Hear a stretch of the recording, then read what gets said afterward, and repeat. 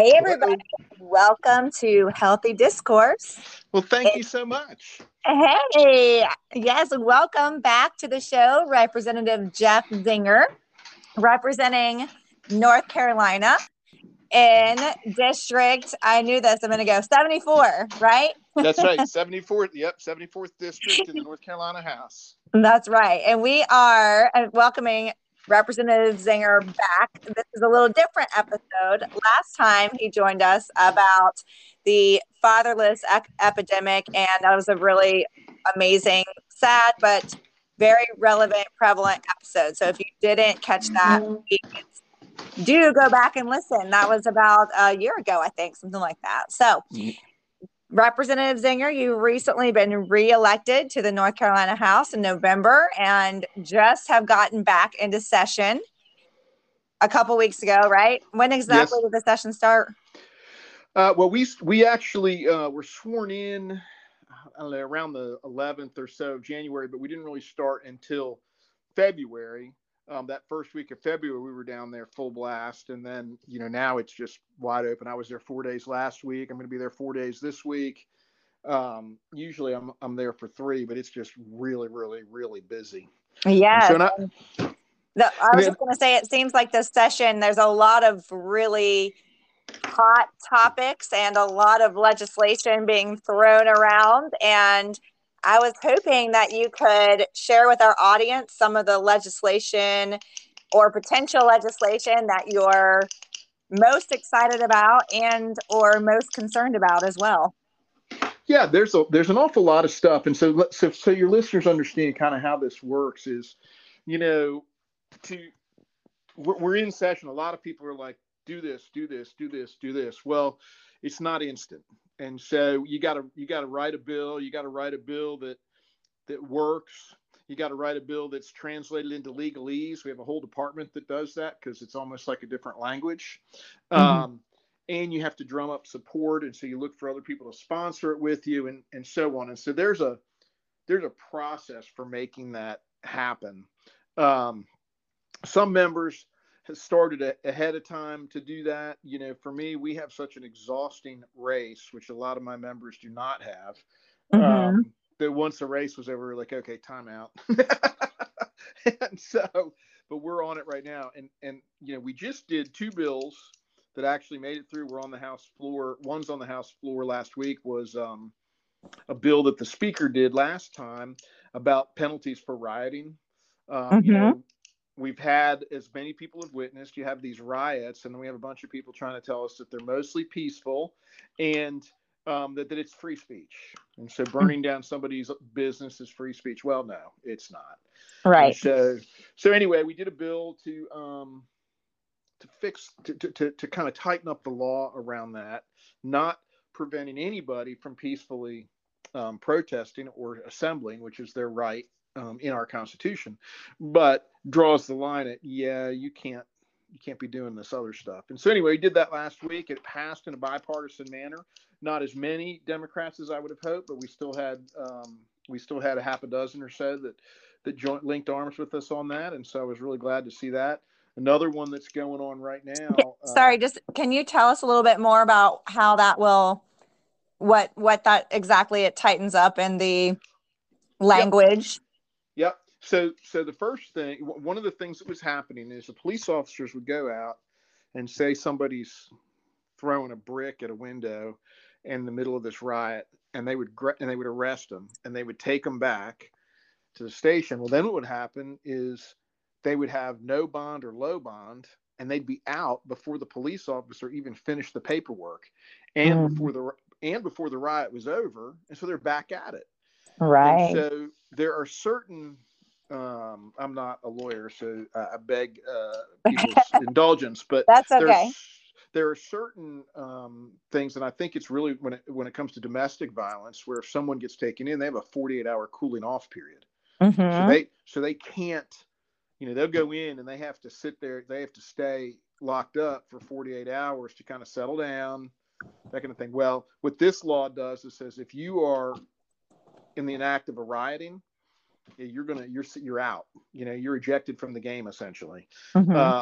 because that was a problem, is guys were just going in and out, in and out, in and out while the riot was moving on. Also increased penalties for those that attack police officers. Okay. So the police officers get out there, and what was happening is they're trying to protect the people that are peacefully protesting from the folks that are not. Well, they end up just becoming a target, and so those penalties were also. So those are probably the two big things in that bill that will really make a difference as we go forward. Yes. Okay. Sorry, you were moving on to something else, and I stopped you. Yeah. So the other one that we're working on right now, I'm with a group of about 4 or 5 legislators that are working on it. The Senate just passed a version of it. It's called a Parental Rights Bill, and which, quite frankly, it really kind of bothers me that we even have to do such a bill. But I know that a lot of your listeners understand that, parental rights were, something that was, is there any other rights that are more endowed from our Creator than that? Right. But we got people walking all over those rights right now and trying to get between the parent and the kids and so on and so forth. And so it's a bill that will really outline pretty strongly, parents' rights in raising their kids, and really lay it out.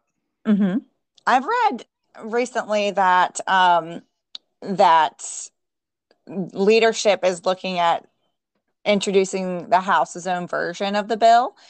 I've heard there is some language in the Senate's bill that seems to, I don't know, create some loopholes that I know some parents are a little bit on edge about, as far as, when there's kind of this comma when unless otherwise provided by law. There's several of those in there, which I think there's a lot of words, and on the surface it sounds really good, but when you dig into a few of those, it is a little confusing, as far as, like, for example, prohibiting the storage of children's DNA without a parent's written consent, or otherwise by law. And it's kind of like, well, why? What? I don't know. There's a few question marks. So what are your thoughts on how the House's bill may differ, or is that kind of still up in the air right now? Yeah, it's still up in the air, but those are the kind of things that we're looking at. I even spoke to the senator who was the lead primary on that bill on Friday, and she actually sent over some things that she wanted to see fixed in it. So I think, I think what'll happen, there's a couple different ways this can happen. We can take the Senate's bill and introduce it and make some changes to it and pass it and send it back to them, and they have to do concurrence, or we can just pass our own bill and send it over to them, and then they can pass it and concur with us. And so not sure how that's gonna play out right now, because we're kind of looking at all the scenarios and as to what's going to be the best way, because at the end of the day, we want it to pass. I mean, absolutely, this bill is imperative, but it needs to be solid, right, as much as possible. Oh goodness, excuse me. Every time that I get on a podcast, someone rings my doorbell and my dog interrupts. But that's what real life is, right, Representative That's Zenger? Right. Well, and I went upstairs to one of my kids' old bedrooms, hoping that wouldn't happen to me. So I get it. Yeah, it doesn't seem to matter where in the house I might be. So she likes to be by my side, and so therefore, anyway. Sorry, but I think there are some really important parts of this bill, especially with having to, be better informed about what's going on inside of schools, and so forth. Yep. As far as also limiting the,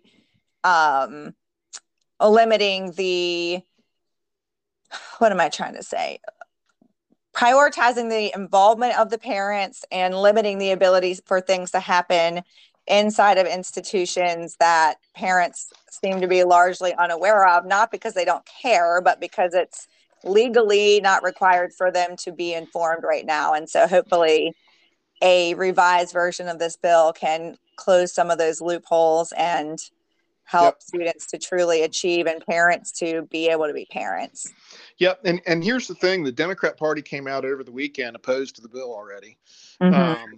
And they, of course, they were opposed over in the Senate, but they came out and, one of my colleagues sent me one of their tweets on it. And so they're going to absolutely oppose it, which kind of blows my mind. And, I don't know how you're against parental rights, but. Hey, and what would you say is I've seen some of that myself. What would you say is the argument they're trying to make? Well, I think their biggest argument is, and what they always say is, listen, the teachers are teaching professionals. And to that, and you can relate to this, Emily, is, I raised 4 kids. I had 4 teenagers underneath my roof at one time. I know my kids better than anybody. And so for them to come along and say, well, I know you're a parent and I know you've got, but we know best. Well, no, you don't. I'll make that determination. And so I think that's where it comes down is they're trying to say, no, the teachers know best. Here's something that's just a side that kind of bugs me is they'll put stuff in there. And then if you object enough, they'll say, well, the parents can opt out. Well, I got a better idea. Why don't we put it back on them that the parents have to opt in? I mean, if it's such a great idea. I'm a huge fan of opting in. That's a whole different thing than opting out. Opting in is an objective intention. Opting out is very easy to miss. Well, and here's the thing. A lot of parents are 2-parent families. Like we had 4 kids. We were running here, there, and everywhere. What I really need to be doing every week is sitting down and reviewing what they're going to do so I can opt out. No. Right. No. So I want to try to change some of that stuff to say, if it's a great idea, you sell it on the parents and get them to sign something that says, I want my kids to learn this. Right. And so we'll see. I brought that up at a meeting last week. And so that's kind of one thing that I would like to see that I think would be huge for parents. Yes. Regardless of where you stand politically, it seems that opting in to anything would be something that parents would be interested in, and that could go for many different things. Absolutely. On many different topics that could be controversial in any way. And so I can't imagine that being controversial, but apparently it probably will be. Oh, yeah, it certainly will be. Some of the other things that I would just kind of stay tuned, I guess, for folks would be, I think there's going to be a lot of different bills about education. I served on a House committee, a select committee that traveled around the state last year for education. And, I know that the head of that, the education committee, we were a subcommittee, the big committee is John Torbett. And I was with him last week and he had a bunch of bills right there they wanted to do. And then I met with another representative, had another one. And so one of the things that's been a blessing out of COVID is everybody's paid attention to education. And then not only did they pay attention to it, then we saw how some people lost a lot of ground. And so people are really demanding some big changes. And I think you're going to start to see that. Everything from, expanding charter school operations to more opportunity scholarships to rethinking how public education works and how it goes. I mean, there's just all kinds of stuff there. So I just encourage you folks to stay tuned on that. I think there's going to be some great things that are going to come out of this session in education. Well, we're certainly advocating for and hoping for physician protection legislation that also protects the patients in this session. And I think there's some really good model legislation out there that we've been talking with some folks about to hopefully move forward so that we're better prepared for quote next time. Yep. Yeah. We got I just got an email a minute ago about one. And so there's a bunch of that out there. I mean, good. So good. Yeah. So there's people moving on about every front. The biggest thing that we have to really be smart about is, and I'm leaving here in a little while to go to Raleigh to go to a meeting about this. We just have to be smart about what's the best way to attack this stuff. We can't just throw a bunch of spaghetti at the wall and hope some of it sticks. We Right. need to be wildly strategic. We need to really thread the needle on the language, on the way the bills are written, so that we don't have any unintended consequences that we're not happy about, or at the same time we don't create a window of opportunity for folks to not honor the law. You know what I'm saying? And Right.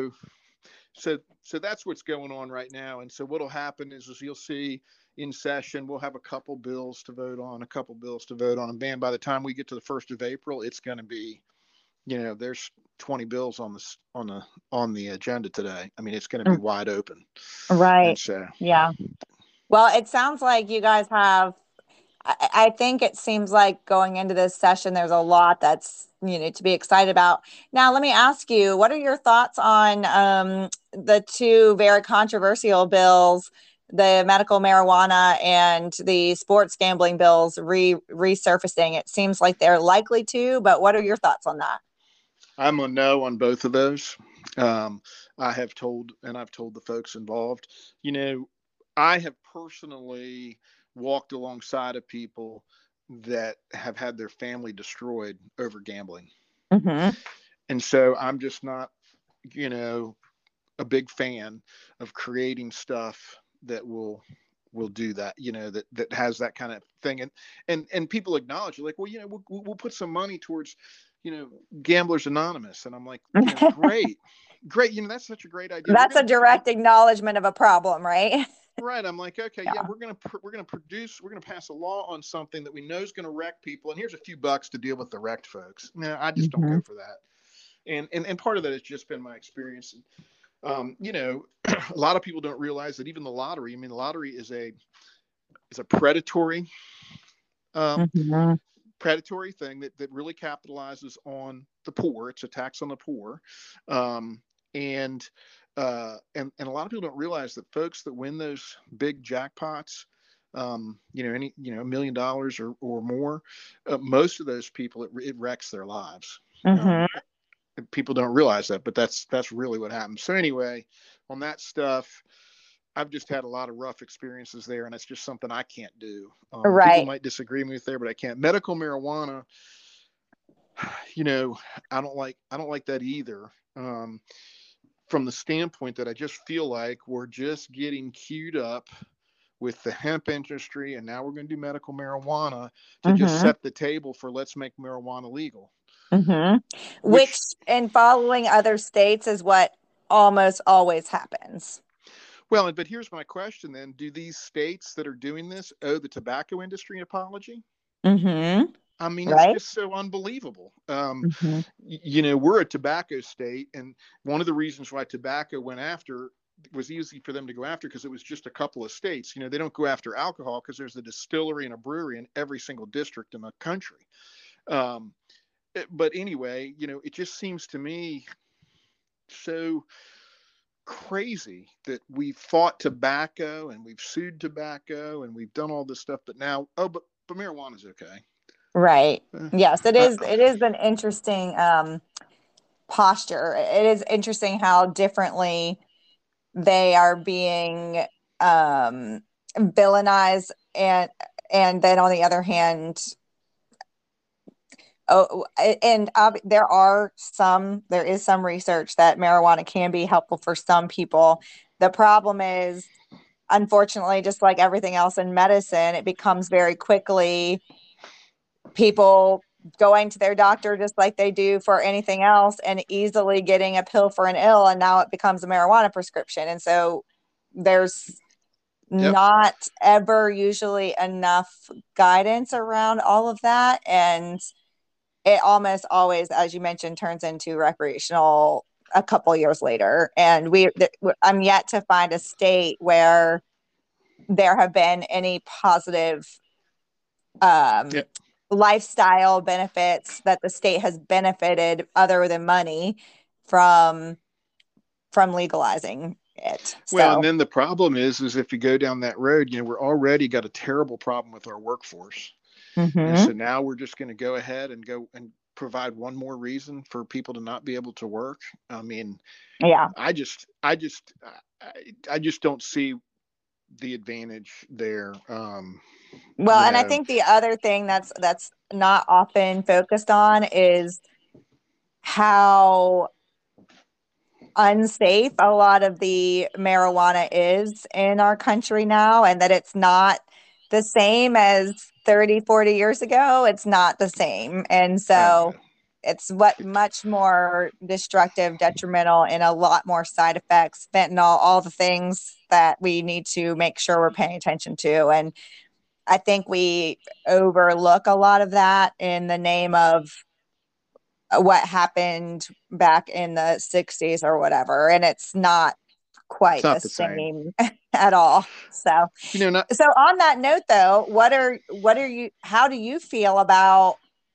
your votes are clear, but how do you feel about the General Assembly's approaches with the newly elected House and Senate? Yeah, I don't have a great read on it. I mean, the gambling bill failed last time on the House floor by one vote. And then the medical marijuana never got any traction. So I don't know if it will this time or not. I do know that both of those issues, there's plenty of people that do support them, and there's lobbyists involved, and just like every other issue, it's not anything different. But and so it just kind of remains to be seen, what will come of that. I don't know how that. Right. We'll see how it shakes out. But we're always, yeah. We didn't know on the one until it failed on the House. In the House, how that was going to work out. So. Right. Well, Representative Zenger, it's always a pleasure to connect with you, and always appreciate your perspective, your courage, and your constant commitment to standing on your principles and not being swayed by the wind. So thank you. That is incredibly powerful. And you set a great example for many. And I look forward to seeing you on Thursday evening. So I hope your week in Raleigh is fruitful, and thank you for spending time with us on your very busy week to update us on what to look out for this session. Well, thank you. It's such a privilege to be here. And the last thing that I would just want to communicate to your listeners, since there's people outside of our district, when your representatives are making a stand or they're running hard bills, you need to support them. I mean, because the bullets come quickly. I use that figuratively, but you know what I'm saying is the attacks come fast. And so just support them, and really reach out to them and say, hey, we're thankful. We're with you. We're on it, because that's just really important. And so I get a lot of folks that do that for me here, which is great. But we all across the state, whoever's listening, if your representative is making a step out on some of these issues that are going to be a bit of a fight, please support them. Yes, great point. Just like anything else, doing the hard thing is the right hard thing is still hard, right? That's exactly right. Thank you again. All right. Thank you so much. Have a great week. You too. Bye-bye. Bye-bye.